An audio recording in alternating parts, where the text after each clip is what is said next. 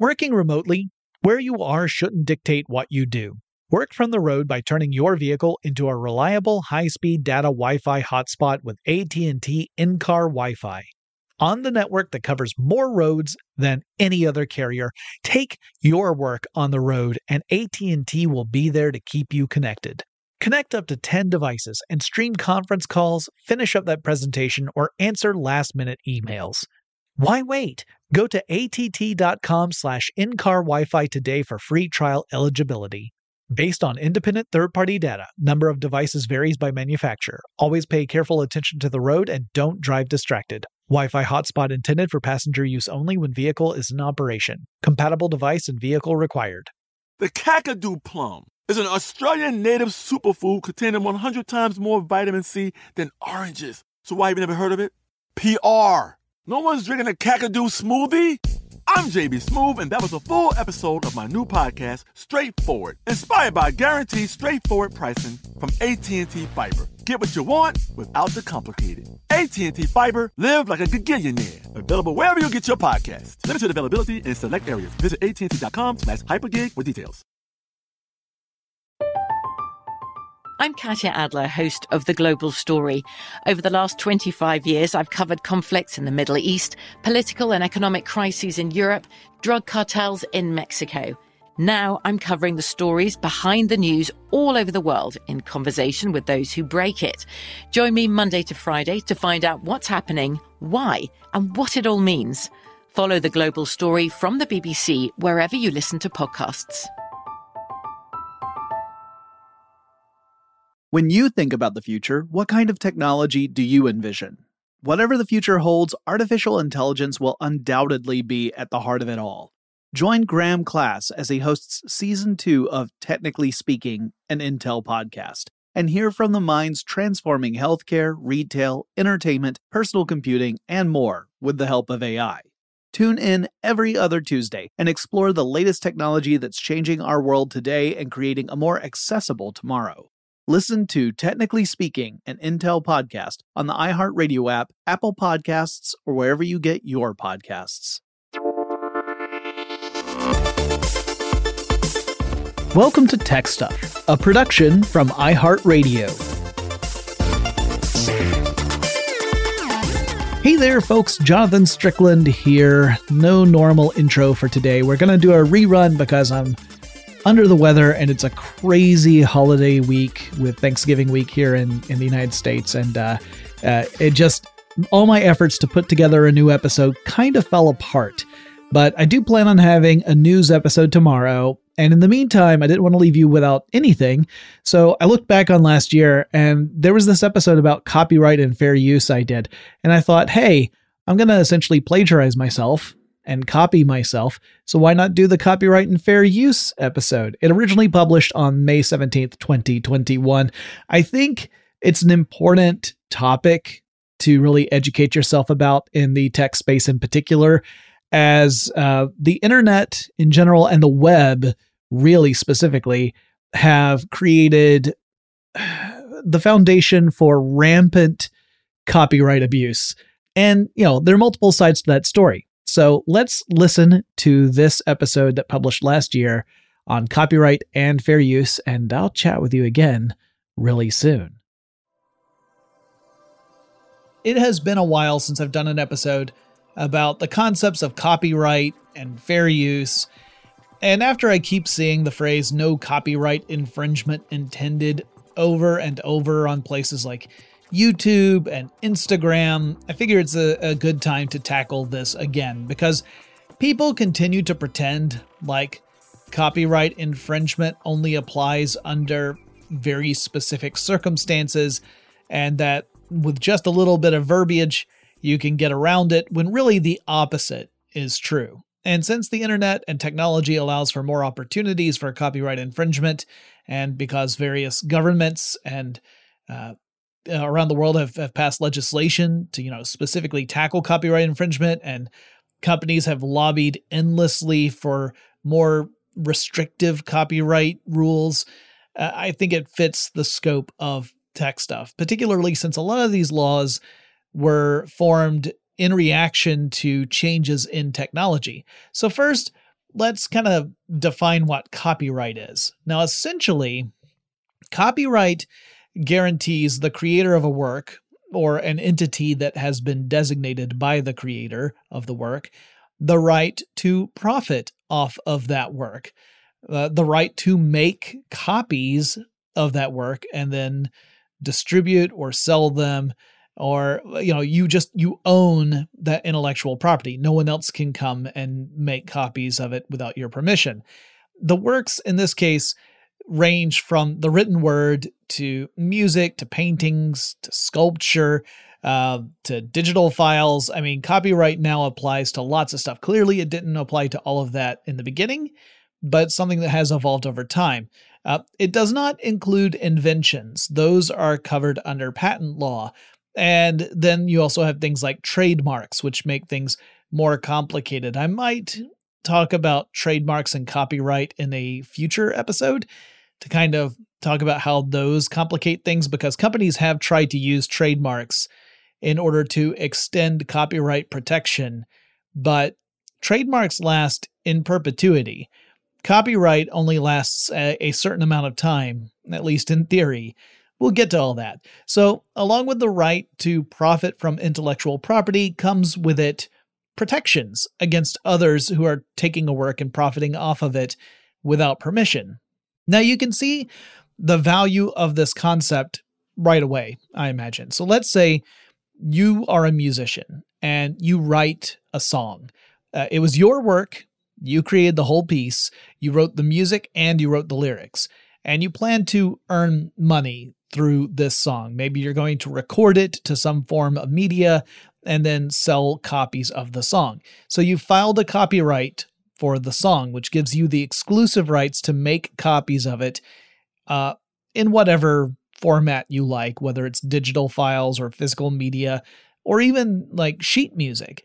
You can charge whatever you like for your work, though obviously if you go bonkers and you ask for a ridiculously high price, you aren't likely to get a lot of takers.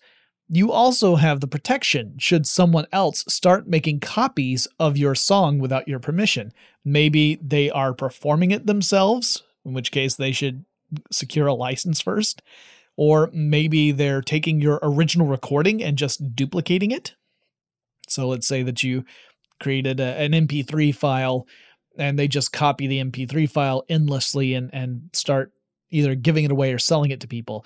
You could sue that person, and in court, you could prove that you hold the copyright to that piece of music. And assuming the court agrees that the copyright is legitimate, you could then seek damages against the person or entity that made the unauthorized copies of your work. Music is actually really a special case because you can have multiple copyrights on the work. You could have one for the lyrics, and you could have another for the musical composition itself. And that would mean that someone who wanted to play your music but change the lyrics would still potentially be liable for copyright violations, but we're going to get back to that a little bit later in this episode. But it is something to keep in mind, however.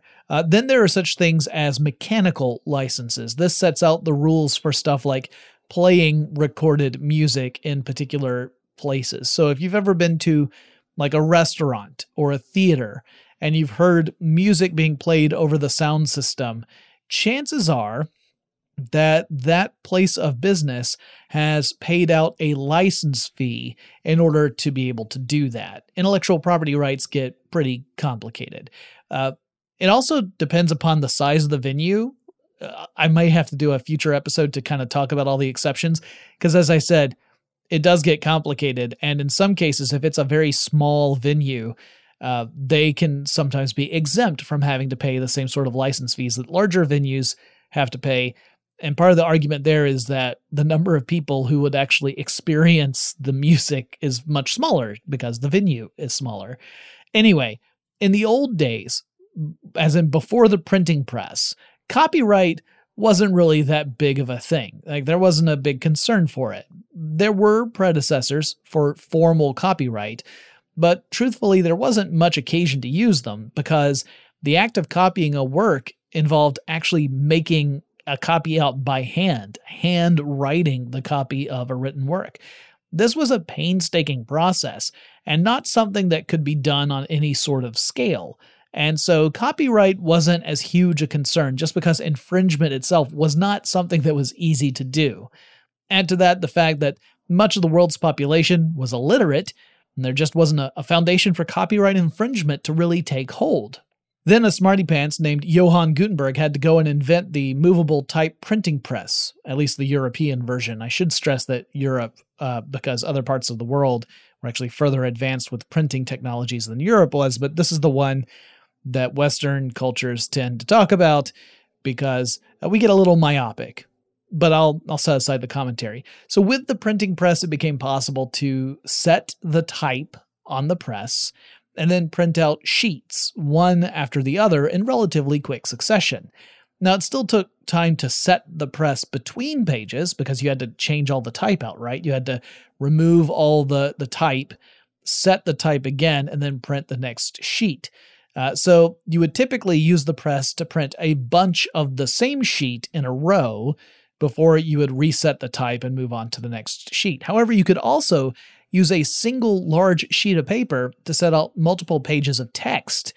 And so you could divide up the quadrants of a printing press and change the type up so that you are actually creating multiple pages per press.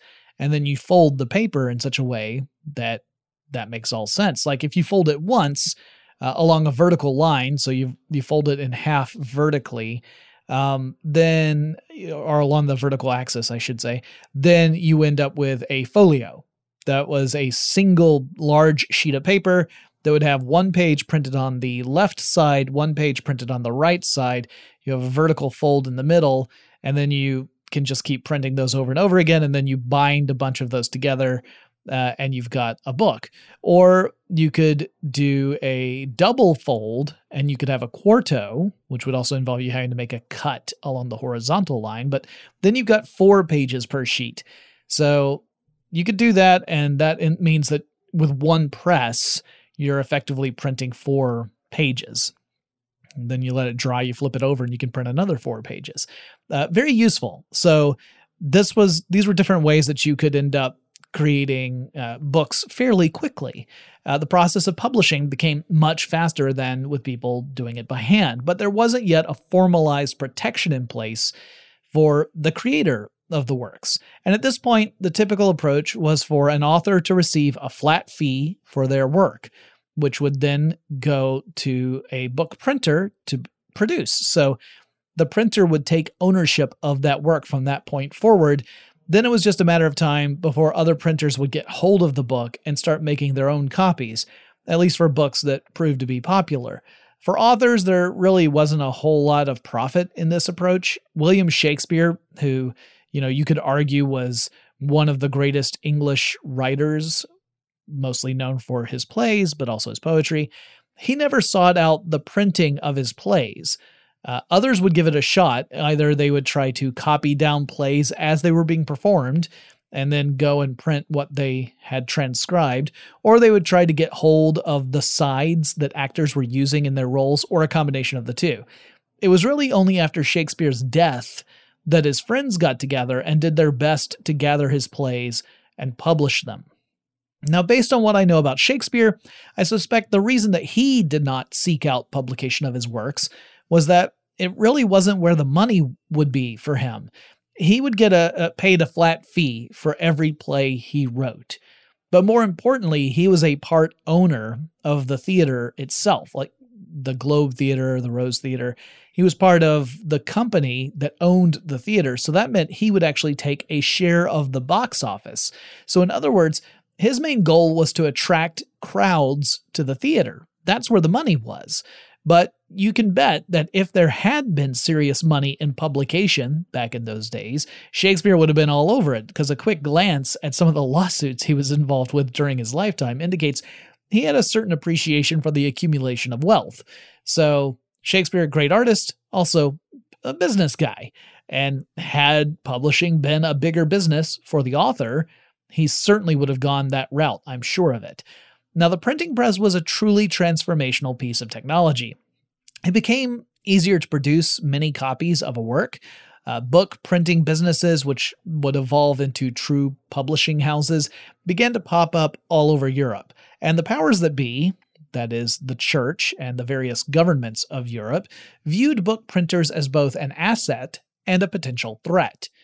Through the printers, these organizations could spread information quickly.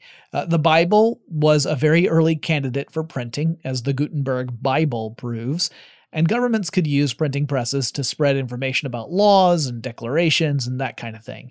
But printing presses also meant it was easier to print stuff that undermined authority.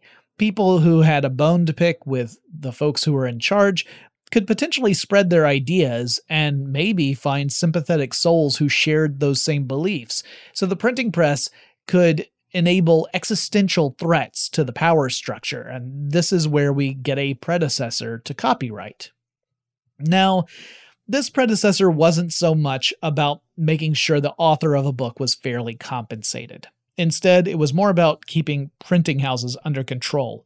The basic idea was that any business that wished to print materials had to first secure an official license from, the government of that region.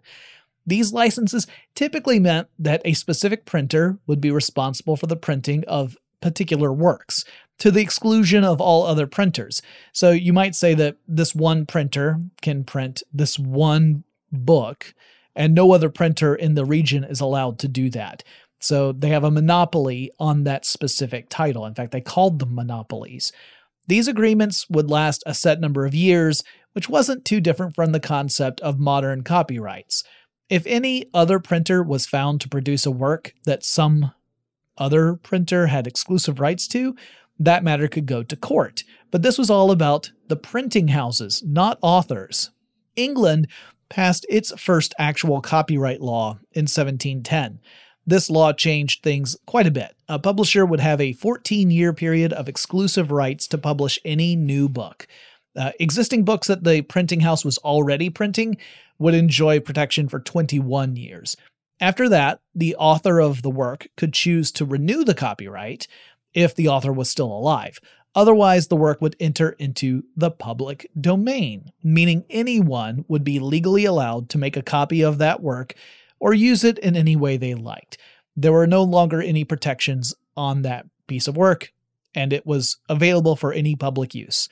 The United States wouldn't get its first true copyright law until nearly a century later, but let's be fair, there was no such thing as the United States in 1710, so I'm going to cut the young nation some slack here. The copyright law of the U.S. followed closely in the footsteps of the Copyright Act of Britain, which was also known as the Statute of Anne, as in Queen Anne. So the way that the U.S. law worked was that an author would register their work with the U.S. District Court of their particular region, and they would in return receive an exclusive copyright for 14 years with the option to renew for a second 14-year period. And after those 28 years, assuming that you actually renewed your copyright, the work would then enter into the public domain. With the Statute of Anne and the Copyright Act of 1790 in the U.S., we're at the point where authors would get a little more protection and a chance to benefit more from their own work. It was no longer the case of a one-time flat fee in every instance. Now, I say authors, but often we're really still talking about publishers here. The publisher retains the copyright because the copyright allows the publisher to, publish the works. Otherwise, the author would have to grant permission for each printing. You'd have to have a license for it. It all gets clunky, right? If the author has exclusive copyright to their work, they have to grant permission to whichever entity is creating copies of that work. You often see this reflected today in ways that are kind of confusing when you agree to certain platforms. There's language there that seems to suggest that anything you post on that platform is that platform's property, but usually the reasoning for the language is to make sure that the platform has the necessary permission to display whatever it is you're posting. Because otherwise, every single time you posted, you would have to have some sort of licensing agreement or something that would give permission to the platform to actually display the thing you wrote. It gets pretty complicated. Now, the same would be true for most music produced in the modern era. The copyright isn't necessarily held by the artist, but by a music label. And it's kind of like how Thomas Edison made sure that his name was on every patent produced out of his business. He might not have had a direct hand in the creation of every invention. In fact, we know that he didn't have a direct hand in a lot of them, but he sure as heck made sure that his signature was on the patent to every single one so that he had a right to each of them. Anyway, one of the consequences of all of this is that to this day, getting the permission of an author or artist in order to use their work typically isn't enough. That's because in many cases, that individual creator doesn't actually hold the copyright to the work. It's more likely that some corporate entity will hold the copyright on behalf of that creator. So you really have to get the permission of whatever entity holds the copyright for any specific intellectual property. In some cases, it might be an individual creator. In other cases, it might be a big company. So let's say if you met an artist for Disney in a cafe, and this artist told you, oh, it's totally cool if you use their drawing of a popular Disney character for something you're doing. That's probably not good enough because that artist wouldn't even hold the copyright for that work. Disney would. And copyright laws would evolve quite a lot over the following centuries. They expanded to include more types of works, as well as to allow for things like licenses. And without these considerations, it might be illegal to, play back an album without first getting permission of the music label, which is clearly absurd. You wouldn't have it where you bought an album, you went home, and every time you were to play the album, you first had to get permission from the music label to do that. That just doesn't make sense. But that's the sort of stuff that actually had to be codified into law. It's, it's not enough to just everyone agree like, oh, well, that's absurd. It actually had to be written down somewhere and ratified. One of the biggest changes to copyright has been how long that copyright protection lasts. This also ties into how many capitalist societies treat corporations, which is ridiculously in my mind. So here in the United States in particular, corporations are treated legally like a person. But if you think about it, that's kind of bonkers. More than kind of bonkers, I should say. People get old, people pass away. Corporations, assuming that they are run well and they provide some sort of goods or services that people want or need, they can exist indefinitely. And a corporation that relies heavily on intellectual property is quite loath to give up that meal ticket. And so corporations over the years have lobbied hard to extend copyright in order to prevent the IP that they own from falling into the public domain, and then they can no longer exclusively exploit that IP. They could still exploit it. They could still sell stuff with it. Just it doesn't stop anyone else from doing the same thing. Perhaps the most high profile of all these companies was one that seemed fixated on a particular mouse that I've already mentioned. I'll explain more after this quick break. Working remotely, where you are shouldn't dictate what you do. Work from the road by turning your vehicle into a reliable high-speed data Wi-Fi hotspot with AT&T in-car Wi-Fi. On the network that covers more roads than any other carrier, take your work on the road and AT&T will be there to keep you connected. Connect up to 10 devices and stream conference calls, finish up that presentation, or answer last-minute emails. Why wait? Go to att.com/in-car Wi-Fi today for free trial eligibility. Based on independent third-party data, number of devices varies by manufacturer. Always pay careful attention to the road and don't drive distracted. Wi-Fi hotspot intended for passenger use only when vehicle is in operation. Compatible device and vehicle required. From BBC Radio 4, Britain's biggest paranormal podcast is going on a road trip. I thought in that moment, oh my God, we've summoned something from this board. This is Uncanny USA. He says, somebody's in the house, and I screamed. Listen to Uncanny USA wherever you get your BBC podcasts, if you dare.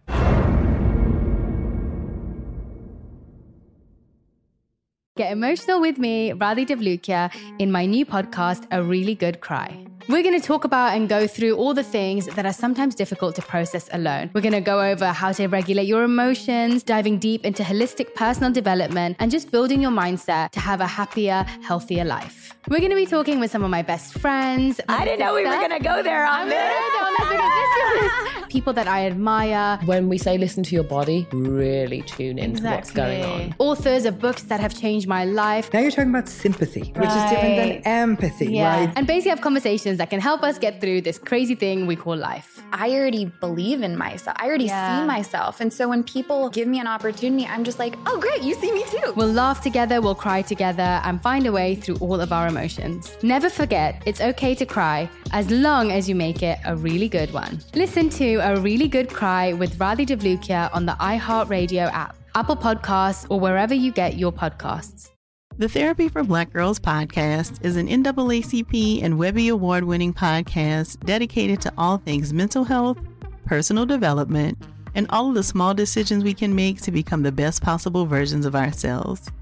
Here, we have the conversations that help Black women decipher how their past inform who they are today and use that information to decide who they want to be moving forward. We chat about things like how to establish routines that center self-care, what burnout looks and feels like, and defining what aspects of our lives are making us happy and what parts are holding us back. I'm your host, Dr. Joy Harden Bradford, a licensed psychologist in Atlanta, Georgia, and I can't wait for you to join the conversation every Wednesday. Listen to the Therapy for Black Girls podcast on the iHeartRadio app, Apple Podcasts, or wherever you get your podcasts. Take good care, and we'll see you there.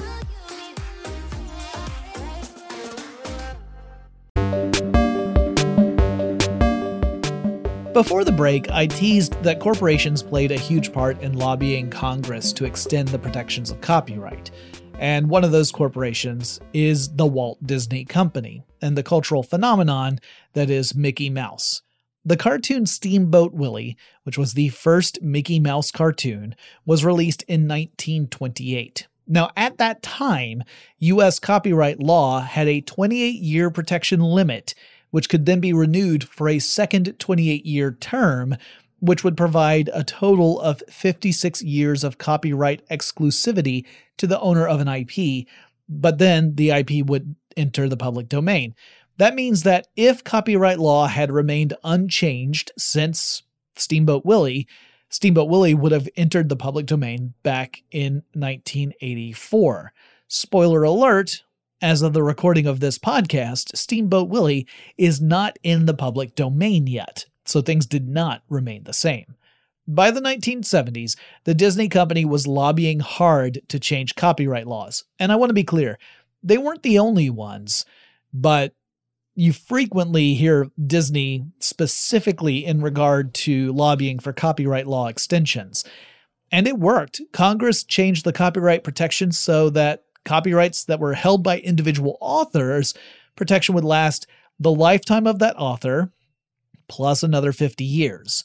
So now we're well beyond guaranteeing the right of a person to profit off of their work, right?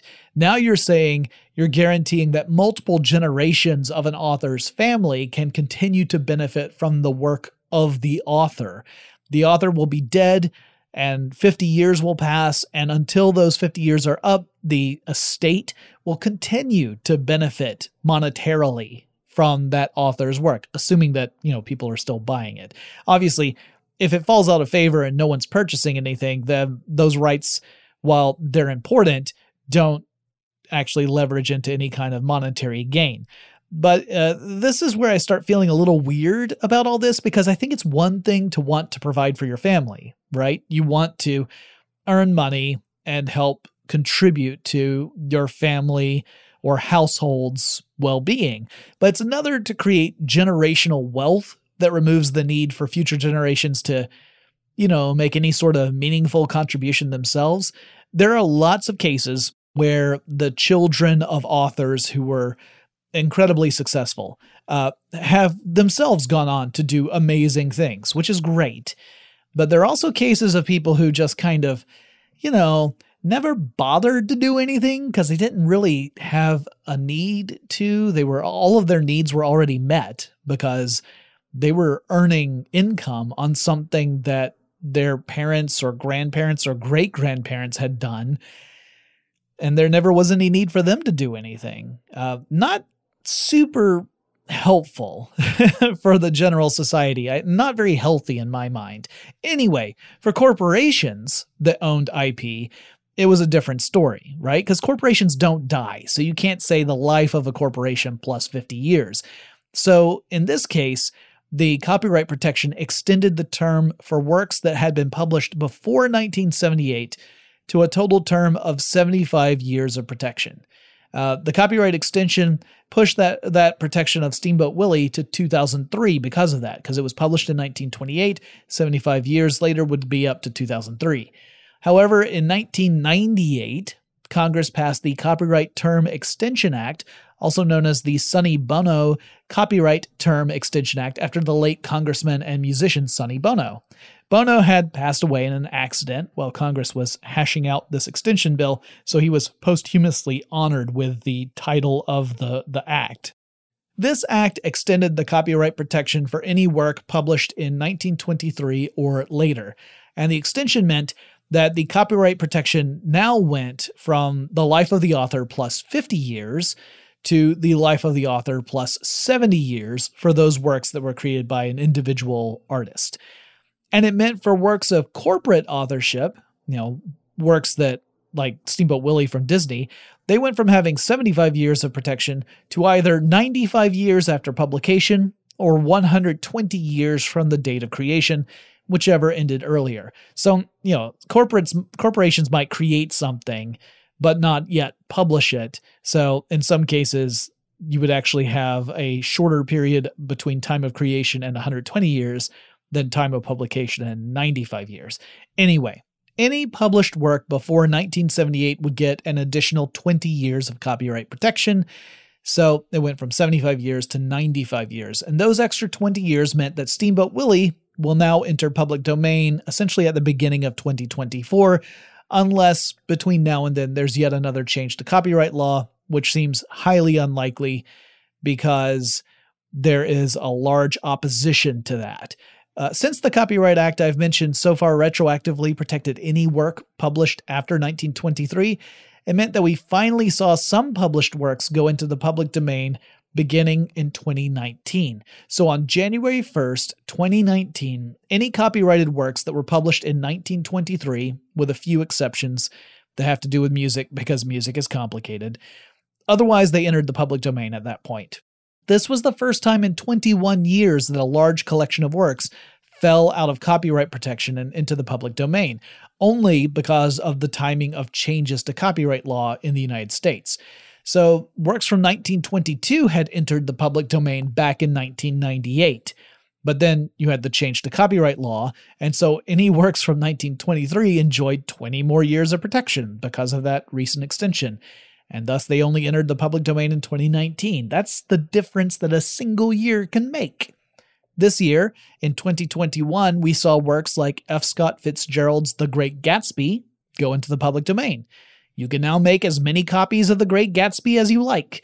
You can hand them out for free. You could charge for them if you want to. It's public domain. Dr. Doolittle's Zoo also went into public domain this year. Agatha Christie's The Secret of Chimneys made its exit from copyright protection.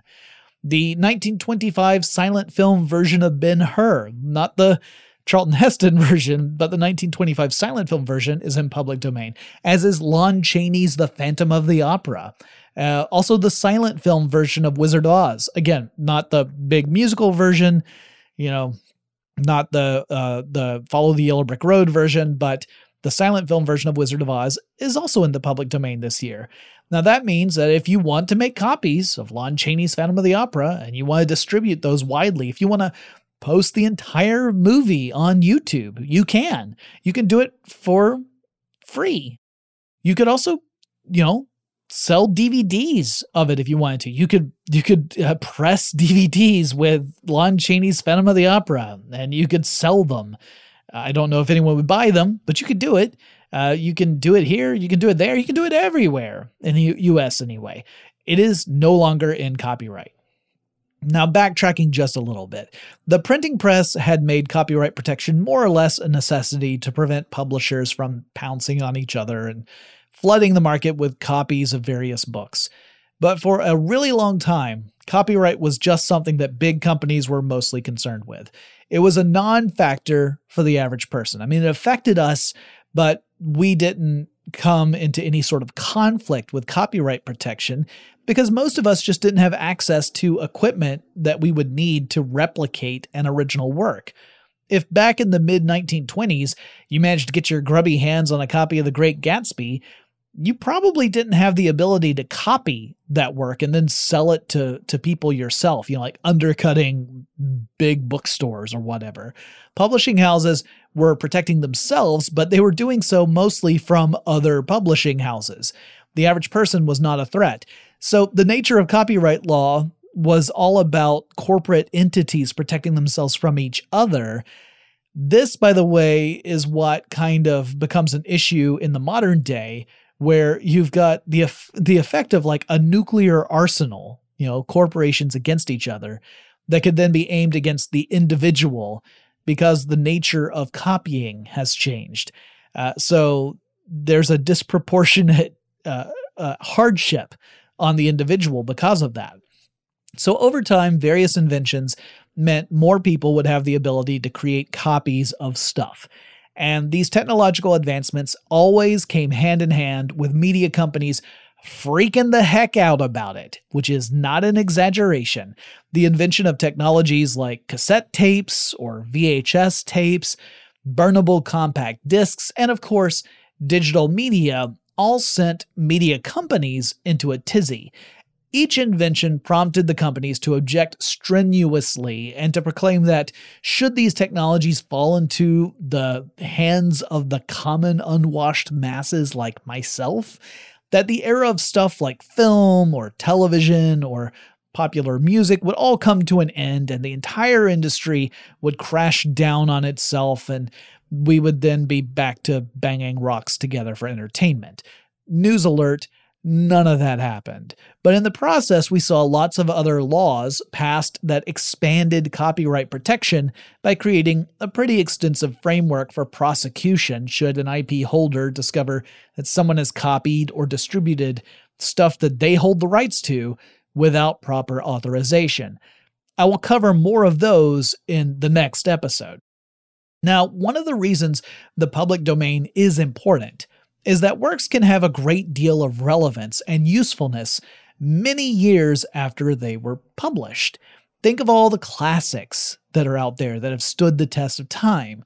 But if copyright lasted forever, these works would be under a tight restriction in perpetuity. Public domain means that eventually these works will become widely accessible. It's balancing out the benefits that go to the IP holder against the benefits of society as a whole. All right, but what about fair use?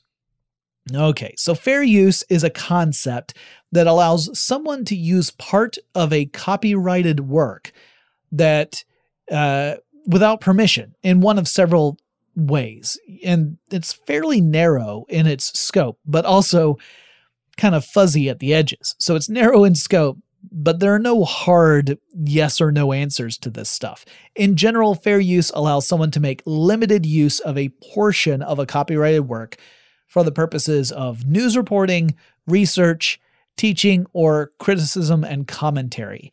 Parody falls into that last category as well, but we're going to come back to that because it's a more specific approach than just adding funny words to existing music. Fair use means that you don't have to secure permission from the copyright holder if you're using a small portion of that original work in one of these ways. So, for example, if I were criticizing a film, I could use small clips of that film during my critique. Let's say I'm uploading a video to YouTube where I am critiquing a movie. I could include tiny clips of that film in order to illustrate specific points of my criticism, and I wouldn't have to get permission first. The clips I used would need to relate directly to that criticism, however. I might want to talk about lighting composition, and I'll use clips from Robert Eggers' film The Lighthouse, because that film had phenomenal lighting in it. So I'd use those examples to talk about specific lighting techniques and how they shape storytelling and what significance they play in the unfolding of the story of The Lighthouse. But if I were to get more loosey-goosey, my protection of fair use would not be as solid. Similarly, if I were to use very short clips of the film in my critique, my argument of fair use is better supported than if I were to, say, include 30 minutes of the movie surrounded by like 5 minutes of criticism. Now, does that mean there's a specific safe amount of copyrighted material that you can use without fear of retribution? No. There is a common misconception that if you use less than, say, 15 seconds of audio from a source, or 6 seconds, or whatever, that's small enough to be fair use and no one's going to come after you. That is just not true. Or rather, it's not a guarantee. Specifically, it's not a guarantee if you're not using that as some form of commentary or criticism on the work itself. If you're using it as like the button to a moment, like a soundbite or whatever, there's very little support for a fair use argument there. So if I just filled up this podcast with sound bites from various films and music, TV shows, and radio spots and stuff like that, without paying a license for all of those things, I would be flying pretty darn close to the sun. Because unless I'm using those snippets in very specific ways, such as to criticize those original works that the snippets belong to, or to report on the news of those snippets, well, I would be infringing on copyright. That doesn't necessarily mean anyone is going to come after me. I mean, chances are for really small stuff, I'd probably be okay unless my podcast got wildly successful, in which case I could represent a pretty lucrative target. If the copyright holders looked at my podcast and said, well, that show is making X million dollars a year, and a lot of that popularity, we could argue, comes from its use of our intellectual property, we can get a piece of that pie. Like that would be the thought process, and it could actually work in court. So it doesn't mean I'm bulletproof if I'm just using tiny little clips. It's not until it goes to court that I really know if I'm going to have to pay or not. So fair use isn't a concept that has hard borders to it. It's all interpretive stuff. And here's the key to all of it. Fair use is something that gets determined in court. So in other words, you can't really use fair use proactively as a defense. It's a defense that you make if a copyright holder pursues a claim against you for copyright infringement. So let's say that I did that critique of The Lighthouse, and the film company A24, which released and distributed the film here in the United States. Let's say that company came after me for copyright infringement, and I would have to defend my use of those clips in court, and I would have to cite fair use in that process. Throughout the court proceedings, I would likely have to prove that the way I used those clips was, in fact, to critique the film, and that the excerpts I used were appropriate and constituted a relatively small percentage of the overall critique and a very small percentage of the original film. Courts decide on a case-by-case basis if a particular instance is fair use or not. There isn't a blanket fair use defense. You gotta go in front of the courts to do it. And this is what I meant by that nuclear arsenal. When it comes to companies versus companies, typically you have lawyers on both sides who are just perpetually employed by these companies that call each other up and they work things out. And you might have a licensing agreement or you might agree to a settlement, but it rarely goes to court. When it comes to individuals, most of us don't have access to that kind of legal defense. So for us, it's like a massive, well-funded company with high-paid lawyers versus the little guy. And it means that the little guy has to shell out the big bucks in order to defend themselves against the corporations.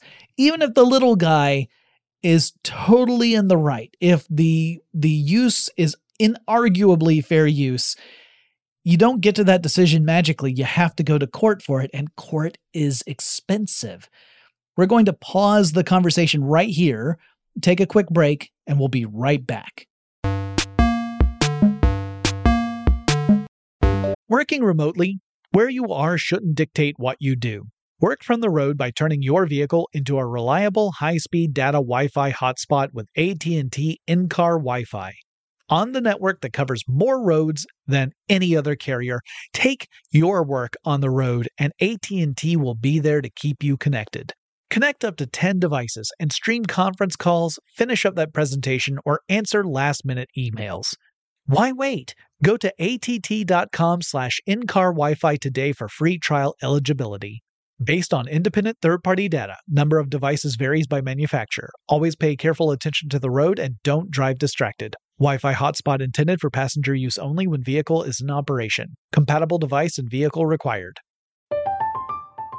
I'm Katya Adler, host of The Global Story. Over the last 25 years, I've covered conflicts in the Middle East, political and economic crises in Europe, drug cartels in Mexico. Now I'm covering the stories behind the news all over the world in conversation with those who break it.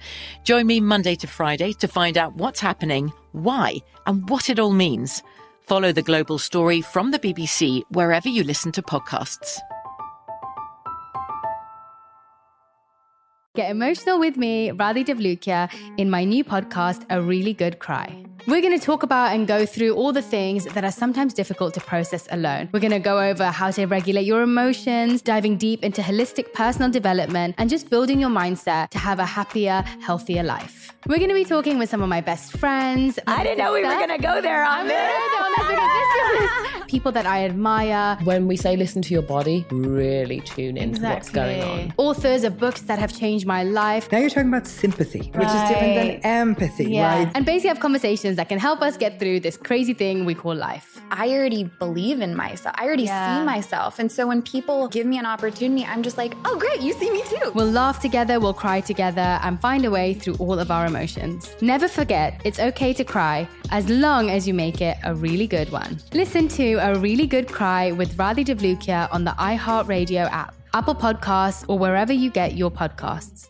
The Therapy for Black Girls podcast is an NAACP and Webby Award-winning podcast dedicated to all things mental health, personal development, and all of the small decisions we can make to become the best possible versions of ourselves. Here, we have the conversations that help Black women decipher how their past inform who they are today and use that information to decide who they want to be moving forward. We chat about things like how to establish routines that center self-care, what burnout looks and feels like, and defining what aspects of our lives are making us happy and what parts are holding us back. I'm your host, Dr. Joy Harden Bradford, a licensed psychologist in Atlanta, Georgia, and I can't wait for you to join the conversation every Wednesday. Listen to the Therapy for Black Girls podcast on the iHeartRadio app, Apple Podcasts, or wherever you get your podcasts. Take good care, and we'll see you there.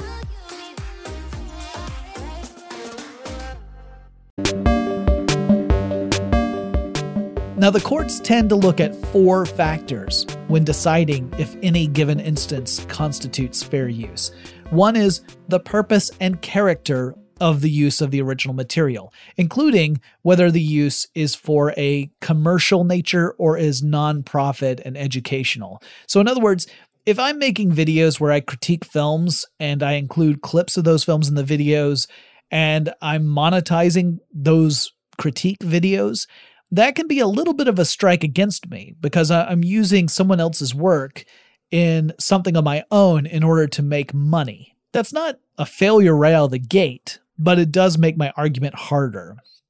So it doesn't mean that a court is going to decide I'm not engaging in fair use. But in general, if the use is nonprofit and it's educational, it fits more easily into the fair use category, and courts tend to be a bit more forgiving. Then there's the nature of the copyrighted work itself. In general, it is easier to make a fair use argument if the thing you're sampling from is a non-fictional work. Works that are about creative expression, like novels or movies, have a higher burden of proof than works that are nonfiction. So, for example, in this podcast, I will sometimes quote specific sources. those are nonfiction sources, and I quote from them to establish facts. That's easier to defend as fair use than if I were to include, say, a minute-long audio clip from a science fiction television show. That's a work of fiction, it's a work of creative endeavors. That is harder to justify as fair use unless I'm specifically critiquing the show itself. Then comes the amount and substantiality of the portion of the copyrighted work that I used.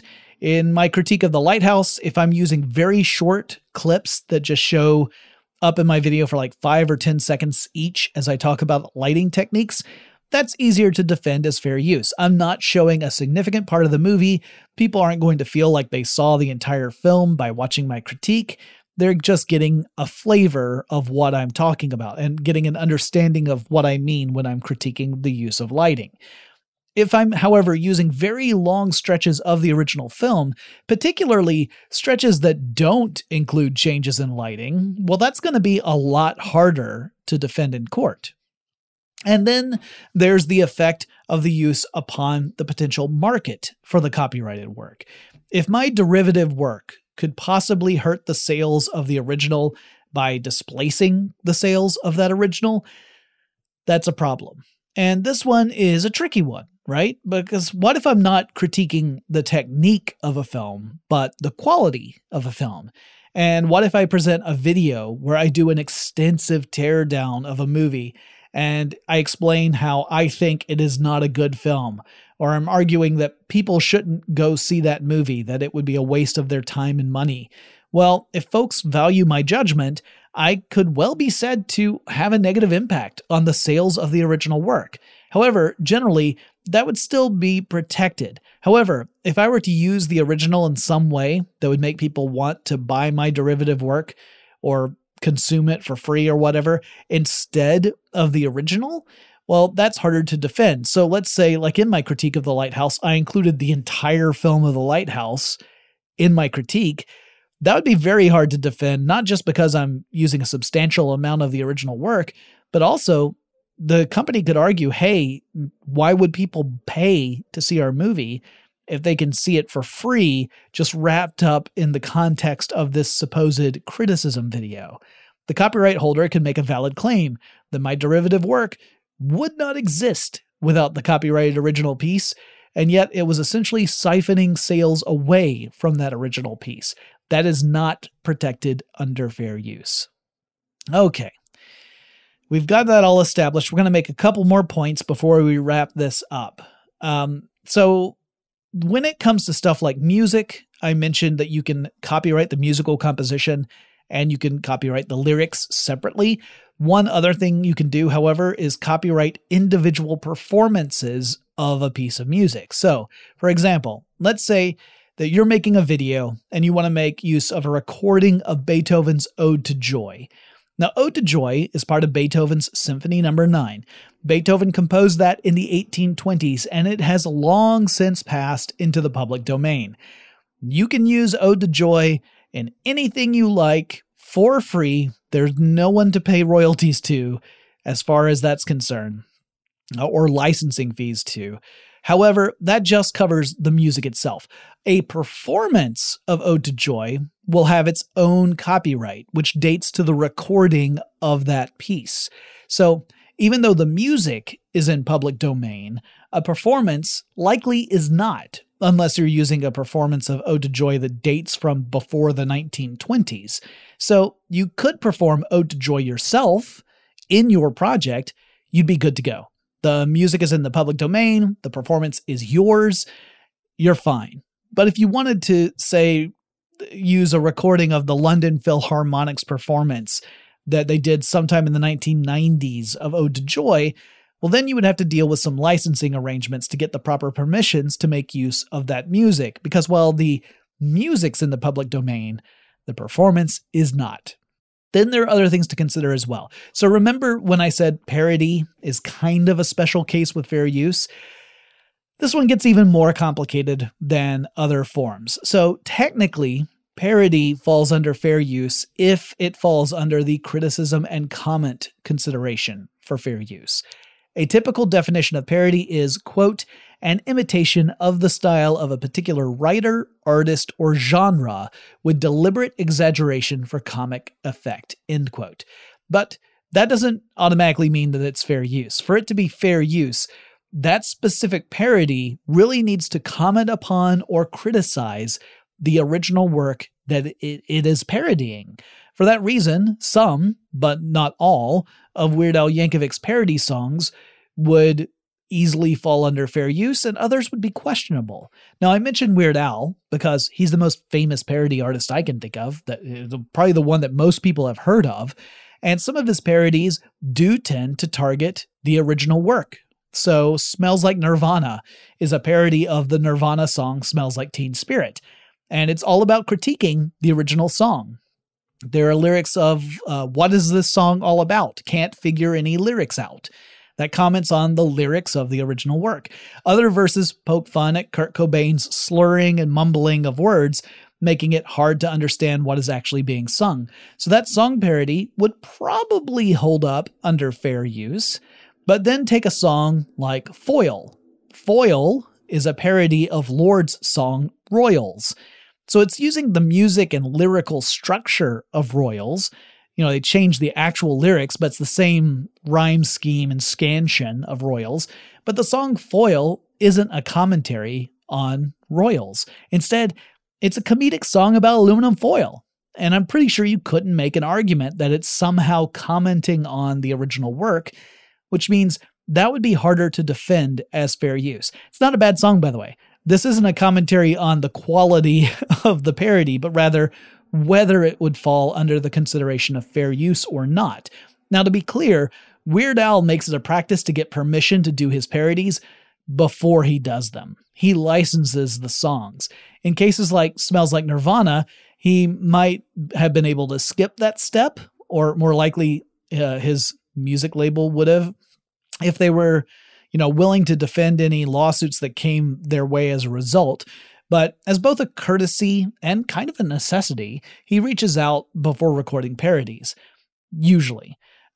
There's at least one version of this where things didn't work out, though. Actually, there's a couple I can think of, but I'm going to mention one in particular. So back in 2006, Weird Al Yankovic was working on an album, and he wanted to include a parody of the James Blunt song You're Beautiful. Yankovic's version was a parody called You're Pitiful, about a middle-aged dude who's seriously down on his luck. Blunt was receptive, and he gave the go-ahead to Yankovic, but as Yankovic's album neared publication, Blunt's record label, Atlantic Records, reached out to Yankovic's label and demanded that the song not appear on the album. And music labels typically hold the IP for the actual songs of an artist. In this case, it was a little more complicated than that. So getting permission from Blunt, while a good thing, wasn't totally legally binding. Blunt probably could have pushed back on Atlantic Records about this, but that's not exactly an easy thing to do when you're an artist. I mean, you want to work with your label. You don't want that to be a confrontational relationship. And as I mentioned earlier, defending fair use is expensive because it all goes to that consideration of a court, and that means lawyers, and lawyers have fees. And so defending an instance as fair use in court can mean that you're paying thousands or tens of thousands of dollars in fees just to defend yourself. There's a financial disincentive to the average person because, again, these laws were made with corporations in mind, big entities that can afford these kind of things. The average person can't. So corporations like music labels or publishers have entire teams of lawyers who do this stuff all the time. They can put pressure on folks with threats of lawsuits. And even if those folks are in the right, even if their works clearly would fall under fair use, to defend it in court could be way too expensive for these individuals to afford it. There have been cases in which people have settled out of court for thousands of dollars, not because they felt they were legit in the wrong, but because trying to prove that they were innocent of infringement was more expensive than settling. It's pretty darn brutal. Now, what about all those posts and YouTube videos that say no copyright infringement intended? Those are pretty much worthless. It's akin to posting on Facebook that you aren't giving Facebook the rights to your data. That's also useless because just by signing on to Facebook and making an account, you have to agree to Facebook's terms of service. That kind of supersedes your little post that says you're not in favor of Facebook using your data. Facebook's response is, well, too bad, because you agreed to it by being on the platform. That's part of our terms of service. If you don't want us to take your data, don't be on Facebook. That's kind of the way that works. So if you come across a video that says no copyright infringement intended, or a picture on Instagram that clearly doesn't belong to the account that posted it, just know that that phrase means nothing. Intent is not part of determining whether someone is infringing copyright in the first place. It doesn't matter what you intend. There's definitely a gradient when it comes to copyright infringement. Like if I include half of a music video online, that's copyright infringement. But if I include the whole thing, that is worse. And if I monetize the video where I do it, that's even worse. But even that smallest first example I gave is still infringing. It doesn't matter whether I think it is or not. If I can think something's not a crime, but if legally it's a crime, it doesn't really matter what I think. There are a lot of other things I need to say about this, but one thing I want to sum up with right here before I close out, and we will pick back up in the next episode, is that Tom Scott did a great job exploring the issues of copyright and YouTube in particular, and I'll look more at YouTube in the next episode. He did it in a video titled, YouTube's Copyright System Isn't Broken, the World's Is. And shout out to listener Kat, who first turned me on to Tom Scott's videos. Scott does what I do, only he does it with a British accent, so he's better at it than I am by default. Also, he's genuinely good at explaining stuff like this.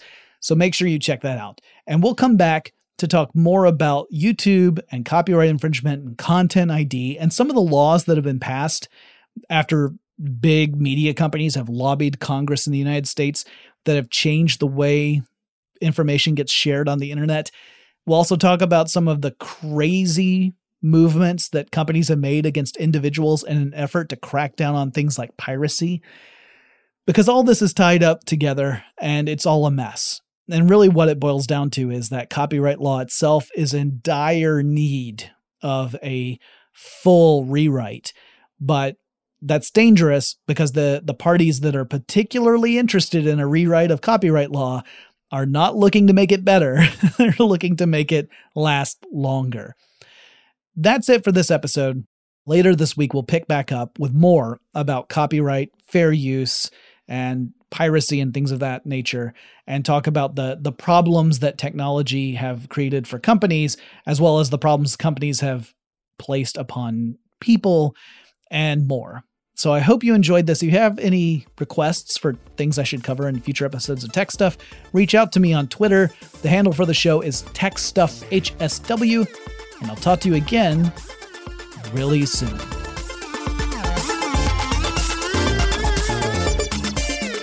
Tech Stuff is an iHeartRadio production. For more podcasts from iHeartRadio, visit the iHeartRadio app, Apple Podcasts, or wherever you listen to your favorite shows.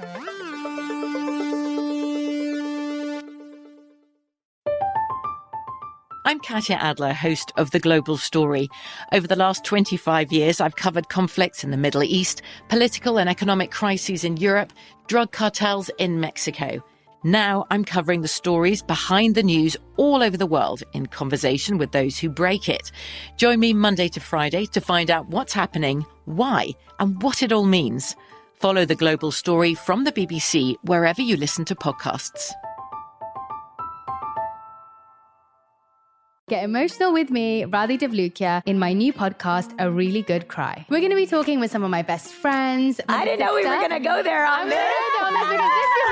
People that I admire. When we say listen to your body, really tune into what's going on. Authors of books that have changed my life. Now you're talking about sympathy, which is different than empathy, right? Never forget, it's okay to cry as long as you make it a really good one. Listen to A Really Good Cry with Radhi Devlukia on the iHeartRadio app, Apple Podcasts, or wherever you get your podcasts. It's brand new, Season 2. I'm Marissa Thalberg. And I'm Stephen Wolf Bedeta, and we're excited to be back having bigger, bolder, and always real conversations. Straight from the C-suite front lines of marketing, media, and more. We have great friends joining from people you may know, like Wilmer Valderrama and Bobby Burke. And people you'll want to know. So grab a coffee or, hey, even an Aperol Spritz and come join us on America's #1 podcast network, iHeart. Listen to Brand New on the iHeartRadio app, Apple Podcasts, or wherever you get your podcasts. A rested child is a happy child. Sleep Tight Stories is a weekly podcast that brings comfort and joy to families worldwide with calming bedtime stories. The stories are relevant to children and spark wonder without overstimulation, so they can fall asleep and stay asleep. Listen to Sleep Tight Stories on the iHeartRadio app, Apple Podcasts, or wherever you get your podcasts. For a bedtime routine you'll miss when they're grown, Sleep Tight Stories.